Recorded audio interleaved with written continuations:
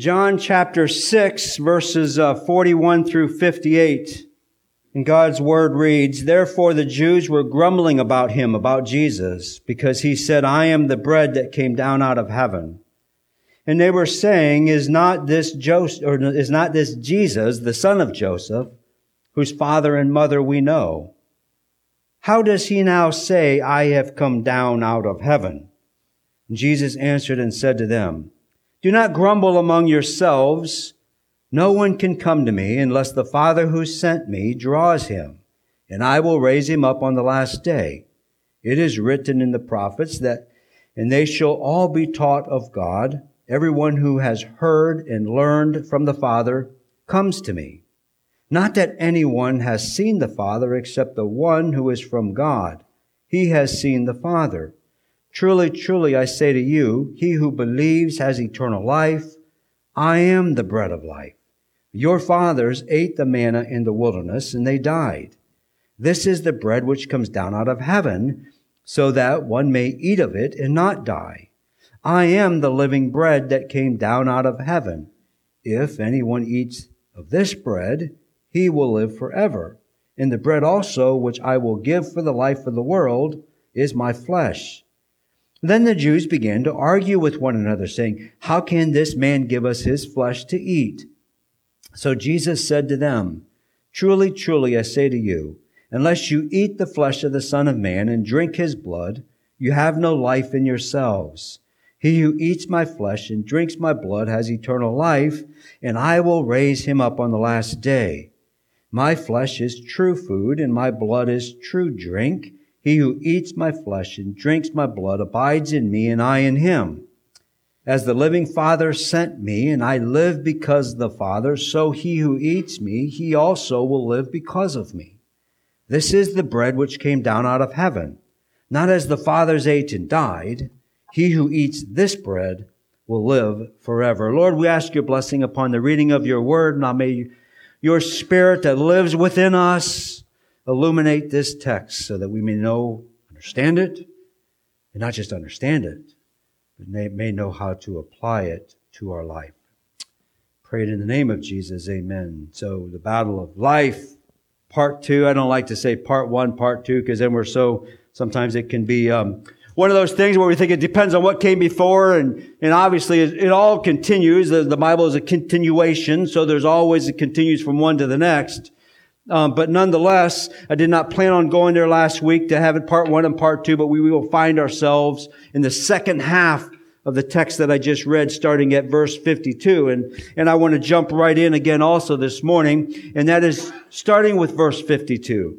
Verse 52 is just the same old, if you will. Then the Jews began to argue with one another. Again, you have this idea of this argument. And I guess I should give you a little bit of the outline of where I'm going this morning. It'll just be the argument, the source of the argument, then the implication of the argument. The argument, the source of the argument, and then the implication of the argument. The argument we see in verse 52. For there to be an argument, there must have been some sort of disagreement, don't you think? How can you have an argument without a disagreement? What they were, we're not told. Don't you wonder, well, what was this argument all about? Or it says argument. Sometimes we just scoot right on over top of that and get into the rest of it. But there must have been some type of argument or some type of disagreement. Obviously. How can this man give us his flesh to eat? How can this man give us his flesh to eat? That's what the argument was about. Now, in times past, a different line of work that I was in, as I made phone calls to wherever, I knew the person who answers the phone is not the person I want to talk with, right? I mean, you get that too. Nothing wrong with the person that answers the phone, obviously, but the person that answers the phone probably will not be able to solve your problem, will not be able to find a solution for your situation that you're in. And so it was always a challenge of how to move beyond the person who answers the phone to the second person. And usually it's about the third person who's actually going to be able to help you with your situation. And that's how I found it, and that's what I lived by often. So quickly, let's move on. And so I want to kind of do the same way with this argument or this question that is before us. This is not really the question. How can this man give us his flesh? See, that's not really the question. There is a question that is behind the question. What has led to them asking this particular question? We'll get there, but for there to be an argument, there must be differing views. What were the differing views? We can only speculate on what the sides must have been. And we got into that a little bit last Sunday, where we see the argument against Jesus. We see in the argument against Jesus being the Messiah was that people grew up with Jesus. People knew who Jesus was. They went to school with Jesus. They seen him around the neighborhood. They got snacks from his mom and they played football with his dad. They knew who Jesus was. And so there's no way this Jesus character can actually be the Messiah. And so today we're going to see the argument for Jesus. Say, well, okay, there's an argument, so there's an against and a for. And so today is this argument for Jesus being the Messiah, and it might have gone something like this here. Now, I remember my grandma and grandpa. I remember a long time ago, as I was growing up and going to my grandma's house, and I remember them telling me about this guy at the church they went to, synagogue they went to, the church that they went to. And this guy was the pastor there, and his name was Simeon. Right? And he used to tell this story about how, way back in the day, 30 years ago, that God had told him that, Simeon, you're not going to die until you see the Messiah. And he was telling me about this, and he would tell me about this, and he said that, now this Simeon guy, this pastor of this church, said that one time as he was there, this young couple brought this baby in to be dedicated. Baby was 8 days old and brought the baby in to be dedicated. And as soon as I seen that baby, the Holy Spirit within me just revealed to me, said, this is the Messiah. This is the Messiah that all the prophets are talking about. This is the Messiah that all Israel, that everyone is waiting for and looking towards. This is the Christ. This is the one. And I remember my grandpa saying, and his exact words stick into my mind, right? That this is what Simeon said in Luke chapter 2, if you're interested. Now, Lord, you are releasing your bond servant to depart in peace, according to your word. For my eyes have seen your salvation, and you have prepared in the presence of all peoples a light of revelation to the Gentiles and the glory of your people Israel. I remember that's what Simeon had said over this child, according to my grandpa. But not only did this pastor Simeon make this claim, but my grandpa also told me about this older lady who hung out at church. She never left the church. Her husband died 48 years earlier, and she always hung out the church, praying for everyone, fasting and praying. And just as this young couple brought this baby into the church to be dedicated, and Simeon was going to dedicate this child, here comes Anna. Here comes this person. And she walks in and she says, before everyone, she stops in her tracks and said, This is the baby. This is the hope of Jerusalem. This is the hope for all you who were waiting for the Messiah. This is he. And now that I think about it, I think that was about 30 years ago that happened. And fellas, not just that, but don't you remember as we sat in Sunday school class, over and over those verses we had to memorize, all those verses we had to memorize that talked about Moses and about somebody like Moses is going to be raised up among the people. Maybe this is the guy that we memorized those Bible verses about. I don't know. What do you think? Could have it gone something like that? Last week, as we looked at the other side of it, it's kind of fun to think about it. Kind of bring it home to earth, right? Sometimes we have, the Bible is way over here, and we're way over here, and it's like, no, let's bring it home. We think, well, that sounds kind of crazy to do that with the Bible stories. Well, yeah, it is kind of crazy, and it does kind of seem crazy, but that's what they were dealing with. That was real for the folks of 2,000 years ago. That's how it would have gone. And sometimes we can look back and say, I can look back and say, how could they not see? How could they not understand? Well, when I put it in those terms, it makes me say, yeah, okay. I can see why this could have been a challenge for them. On the one hand, you grew up with Jesus. And on the other hand, they seen what he did and they remembered the stories from the Hebrew Bible and the stories told by parents and grandparents. How or what are they to believe? As you can see why these arguments come up. Is it possible?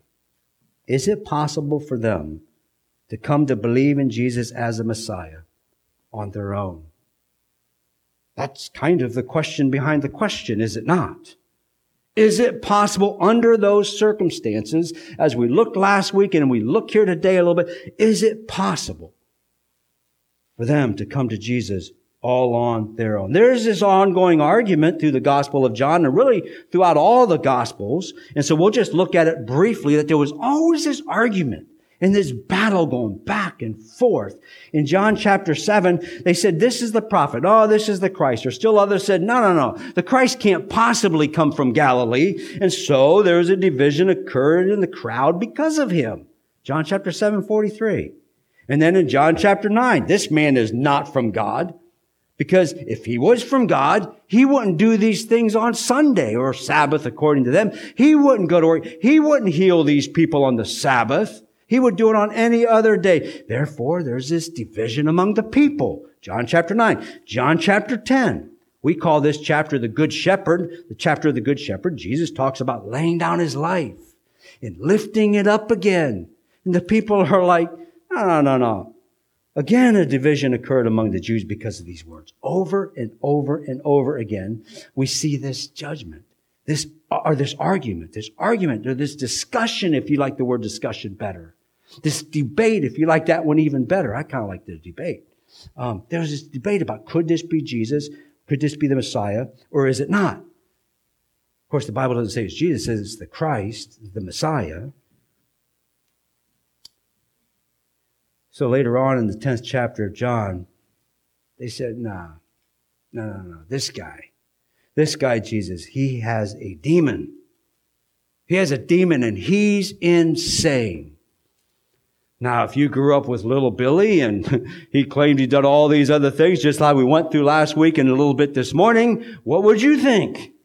You'd probably side with that. Yeah, he's got a demon or he's insane. One or the other, because other side says, no, he can't have a demon. He can't be saved because a demon can't just heal somebody. Can't heal their blind sight, can they? That's the debate that they're in. And this is the argument, is it not? Isn't this the argument? Jesus is either insane or Jesus is God. And if Jesus is God, Jesus is in control of life. Right? So often we want to say, well, this group or that person, well, they're really good person. They're moralistic, in their outlook, in their behavior in the culture, if you will. Well, such a good person. Yeah, they don't really believe in Jesus, but I think they kind of do, or at least they acknowledge Jesus as a good man. No. He's either a demon and insane, or he's God. And if Jesus is God, he is in control, not just life, but in control of your life. And as my bike shop buddy, it doesn't matter if you believe it or not. Jesus is in control of life, but that's for something else. How can these things be? John chapter 3, we had the story of Nicodemus. He says, how can a man be born when he is old? And he asked that obvious question, how can these things be? In the 4th chapter, we had the woman at the well, and Jesus says, I have living water. And the woman was more polite than maybe I would be and said, sir, the well is deep. You don't even have anything to draw the water with. Where are you going to get this living water? I'd have just told him, you know what, you're nuts. Get on down the road. She had more polite than that. But in essence, that's what she's saying. It's like, I can't really believe what you're saying. Then in Mars Hill, we call it the Sermon on Mars Hill in Acts chapter 17. Now, when they heard of the resurrection of the dead, now this is Paul talking. Now, when they heard the resurrection of the dead, some began to sneer and others said, we shall hear you again concerning this. Again, there's this argument about who is Jesus. 1 Corinthians 2:14. A natural man does not accept the things of the Spirit of God, for they are foolishness to him, and he cannot understand them because they are spiritually appraised. This is the argument. This is the question that is behind the question. There is no greater argument than the argument of the sovereignty of God. We say God's all-powerful. I think every single one of us would acknowledge God is all-powerful. But is he? I mean, really? Any limitations? You willing to let go of all and say, yes, God, I don't understand most of the things you're doing. I don't understand how you function. I don't understand how we have this coronavirus. I don't understand how a little baby can be partly born and gone.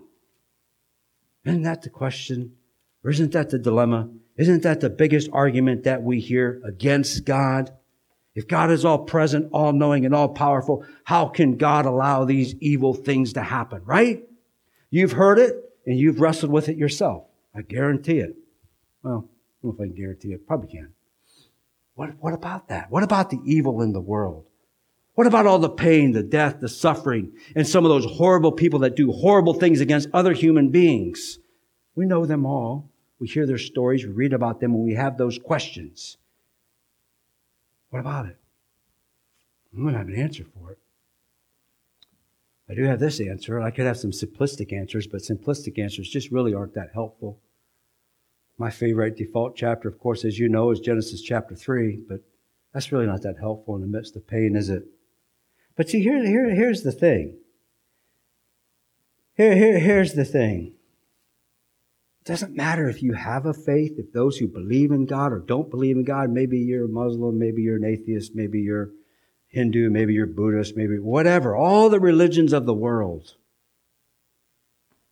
You say, I cannot possibly believe in God because of God was all powerful. He would stop these evil things. But here's the problem. Okay, so you don't believe in God. Okay, you believe that whatever. It doesn't answer your question of pain, suffering, and evil in the world, does it? It doesn't, does it? We're still stuck with that. We're still stuck with what do? How do we answer the evil in the world? Christianity, those who are followers of Jesus are the only ones who can answer that question. We find it in Revelation 21:4. I'm sure you've taken great comfort from this verse at times. And we're told that Jesus will wipe away every tear from their eyes. There will no longer be death. There will no longer be any mourning or crying or pain. As Christians, we're the only ones who have that hope. All other religions, they're stuck with the same evil we're stuck with.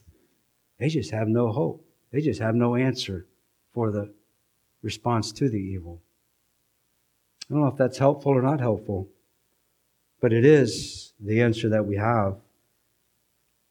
At least a partial one anyways. And so that's the argument. And it's a good one, don't you think? Don't you think? There is the question, and then there is the question behind the question. Is Jesus insane or is Jesus God? I mean, come on, he talks kind of like he's insane, doesn't he? I mean, he kind of does. And the way in which Jesus talks is the source of the argument. It is the source of the argument. We see it in verses 53 to 57. And in this little section, a paragraph, if you will, or a unit of thought, verse 52 to 57, I see this as an inclusio or as a chiasm, if you will. An inclusio is just like a bookshelf, right? So you've got all these books. And there's a bookend on one side, there's a bookend on the other side. It kind of holds the stuff in the middle in place, right? And so it starts with a thought and it ends with a thought. And I see that in these 5 verses. In 53, it starts with life. Unless you eat, you have no life. 57, he who eats me will also live. And it's in the center, it's bookended by those 2 thoughts. Life is in Jesus alone. Life is not found anywhere else at all besides that. In these 5 verses, you can see that it could be considered a chiasm. It's just another a literary unit that would call a literary device, the way you look and see it, where you have verse 53. This is a side note. Just as you read your Bibles, you can pick up on some of these things because they are important. But you have 53 and verse 57, they kind of go along with each other. You come in, right? You come into the next verses where you got 54 and 56, and those two thoughts kind of go in there. Then you got this one verse left all by itself in the center, verse 55, and that's the point, right? It's working its way. And so instead of that pebble that hits the water and then the ripples go out, well, we're starting to come in and find out what's the source of that pebble. Where did that pebble land? And we see it lands right here on 55. It's the point. Jesus says, for my flesh is true food and my blood is true drink. That is the whole point that Jesus is getting to, and that is the source of the argument, is it not? For those who took the words of Jesus literally, eat your flesh, drink your blood, no thanks. I might have a pizza instead, right? And for those who understood Jesus is speaking metaphorically, is Jesus the true food and the true drink? And if he is, then what does this mean in the battle for life? Who controls life? That's the question. Who controls life? So verse 53, unless you eat, you have no life. Unless you eat, you have no life. In the battle for life, life must come from somewhere because it does not come from you. It does not come from me. Unless you see this again throughout the biblical text. Matthew chapter 18, unless you are converted, you will not enter the kingdom of God. Unless one is born again, he cannot see the kingdom of God. Unless you repent, you will perish. Unless you eat, you will not live. John chapter 5, 1 John, he who has the Son has life. He who does not have the Son of God does not have life. Over and over and over, we see these two coming together. This equals this. In verse 56, just to cover these very quickly. Verse 56, and the living Father sent me, and I live because of the Father. So he who eats me, he will also live because of me. I read 57, sorry. Verse 56. He who eats my flesh and drinks my blood abides in me. So this idea of you eat, you live. In verse 56, he says, he who eats, he who abides in me, I will also abide in him.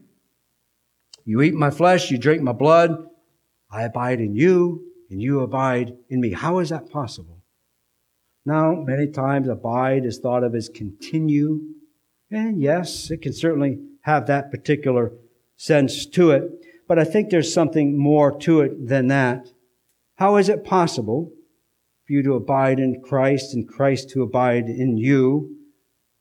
Yes, we have to do our part. Yes, we have our own responsibility in it. But how does that happen? How is that possible?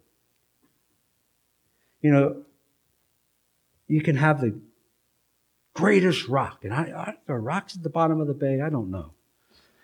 There are rocks in the bottom. Okay, you can have the greatest rock at the bottom of the bay. And you can have the greatest anchor in your boat. And that anchor can be locked onto that rock fiercely. But what? What if you have a bad rope or chain? It ain't going to do you much good, is it, with the anchor or with the rock? So you need it all. It has to be all put together.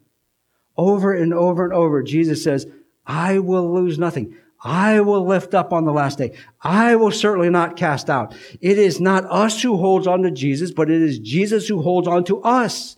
What is our framework hanging upon? Look, you can have the best theology you want. You can have the best thought, but if there's nothing that anchors those two together, what is it? You don't have anything. That's what Jesus is saying. That you're abiding in me and I'm abiding in you. How does that all really work? It all works because it's Jesus, right? It's when He brings these together. He's in control of life. And so I want to look at this abide in another way because I see a bit, look here. So let's look at it another way. Another angle of this abide, and I really see this as marriage language, and I might be off on a limb because I couldn't find a whole lot of support for it, and I didn't really look all that hard, but I see it as marriage language. In Genesis chapter 2, verse 23 and 24, we have this, that the man shall now become bone of my bones, or the man said, now she will become bone of my bones, flesh of my flesh. She shall be called woman because she was taken out of man. For this reason, a man shall leave his father and mother and be joined to his wife, and they shall become one flesh. They shall become one flesh. See, the leave in Genesis chapter 2 here is that marriage language is the most important thing, right? I mean, when our daughter left the house, she left the house. Her and Mark have a great relationship as far as I know.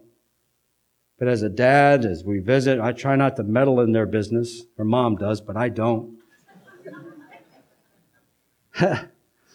But they've left. Their most important thing now is each other, not me, not in-law, not her. No, it's them. They are now one flesh. How is that? I don't know. But they have left. They're now separate. They're now gone. They're now moved on. Jesus quotes Genesis chapter 2 in Matthew and also in Mark. Paul quotes Genesis chapter 2 in 1 Corinthians and in Ephesians. They point back to this marriage language and they take it a step farther, and that's where we're going to go. But they take it back there. For those of you who are married, how are you one flesh? Right? I mean, when I think of one flesh, I think Cheryl should think exactly the way I think. She doesn't. She thinks weird. So how are we one flesh? We're obviously not one flesh. But yet we are, aren't we? For those of you who have been married for longer than 32 years, I can't imagine what you must feel. Because after 32 years, it's like we are one flesh, aren't we? You know, but there's this abiding. Jesus, you abide in me and I abide in you. There's this unit. Can't explain it. I don't know what it, right? See, in Ephesians there, Paul talks about this is the great mystery. But he says, I'm speaking with reference to Christ and the church. Because Paul in that Ephesians chapter 5, he's talking about marriage and how the marriage relationship looks. And then all of a sudden he switches gears without even telling us and says, oh yeah, Paul, you're not even married. What do you know? Well, yeah, you know what? But it's a great mystery. It's a great mystery. Well, there's some great advice. But he says, no. I'm speaking about Christ and the church. Christ and the church. Jesus, I abide in you. You abide in me. What does that look like? What does that feel like? How do we understand that? That is a dilemma, isn't it? That is the source of the argument. What is the implication that this argument and the source of this argument brings? That's in 58. Yes, it was a pretty big deal. And since let me just put it before you again, this is the bread which came down out of heaven, not as the fathers ate and died. He who eats this bread will live forever. Jesus is saying, yeah, Moses was a great man. Moses did some pretty amazing things that God actually did through his servant Moses. They kind of got that mixed up. But God also gave the law to you. Jesus is telling them. God also gave the law through Moses. How did that work out for you? How did that work? In fact, let's go all the way back. God gave Adam and Eve full reign. Mind you, before Genesis chapter 3, with only one negative instruction. Don't eat from that one fruit. Do you think they could keep their hands off that one tree? No. What? Why? The fathers ate and died. This is literal. This is physical. They should have been able to understand this. There's nothing confusing in that. Jesus is not being confusing on this. In fact, all the great fathers, all those fathers they looked up to and said, because of this, Jesus can't be who Jesus says he is. Including Moses, Abraham, Isaac, Jacob, Joseph, David, and you can put your own in there. They're all dead. There's no argument. There's no dispute there. You say these are such great leaders. Where are they? They're dead. Why? Because the law does not bring life. What brings life, Jesus says, is eating me. the true bread from heaven that brings life. This is spiritual. We too will all die one day. But we can have life and live on in eternity. See 2 Corinthians says the letter kills, but the Spirit gives life. It's the battle of life, not physical, but spiritual. Also in that 2 Corinthians 3rd chapter, it says that this life, this new letter, it's not written with ink, but it's written on hearts. It's the Spirit of the living God, not on tablets of stone, but on tablets of the human heart. And Paul goes on to talk. Remember how Moses would meet with God and you were all afraid of Moses because of the glory that shone on his face. And so he had a veil over his face because you didn't want to look at his face. And that veil is still on you when you read the prophets and the law because you're not seeing, you're not understanding. The veil is still there and the veil is only lifted, Paul says, through Christ, through Jesus. It's the only one who can clear the fog, who can get you to see it. You can't walk up to Moses and lift the veil. There's only Christ who can lift that veil. It's now the Spirit of the Lord. Paul ends that with the Spirit of the Lord brings life. The Spirit of the Lord is liberty. So if you come all the way back again to 55, remember that point? For my flesh is true food, and my blood is true drink. And he says, your fathers ate and they died. So do you see? So do you understand? I mean, every single one of us, 100% of us will die. Guaranteed to happen. Those who have eaten the true bread, those who have eaten the true drink will die physically, but will be raised to eternal life after death, will live forever. Those who have not accepted Christ, those who have not eaten the true bread and drinking the true blood, they will also die. Guaranteed. But they will not live eternally with God. They'll live eternally separated from God. So it's the battle of life. People say, well, we have it today. We have it with our philosophy buddies and anybody else. Jesus can't be the only way. There's got to be multiple ways. It can't be just like this. That's not at all what Jesus says. The battle of life has been fought and won through the death and resurrection of Jesus. We too can have this eternal life, but it is only available for those who die to self. You got to give up all of your life. Jesus says, I am the way, the truth, and the life. No one comes to the Father but by me. And we're going to get there next week and says, you can't come to me unless the Father who called me draws you. Who's in control of your life? You may believe that you have the ability to choose God. Others believe it is God who chooses you. Either way, it is only Jesus who has been victorious in the battle of life. There's only Jesus. He is in complete and total control of your life, of my life. Now, I don't know about you, but I find great peace in that. I find great comfort in that maybe I've messed up too many things all my life. But I find great truth in that there's one thing I can't mess up, and that's my eternal destination. I'm secure, eternally secure, in the arms of Christ. Are you? Lord, I pray this morning for your word, for your message. Lord, I pray I certainly didn't put a veil over your text, over your mission, over your purpose. I pray, Lord, that clarity would come to mind. And those things that are from you, those things that spoke to us, Lord, may they have their effect in us. And those things that weren't, Lord, would you just strike those from our memory.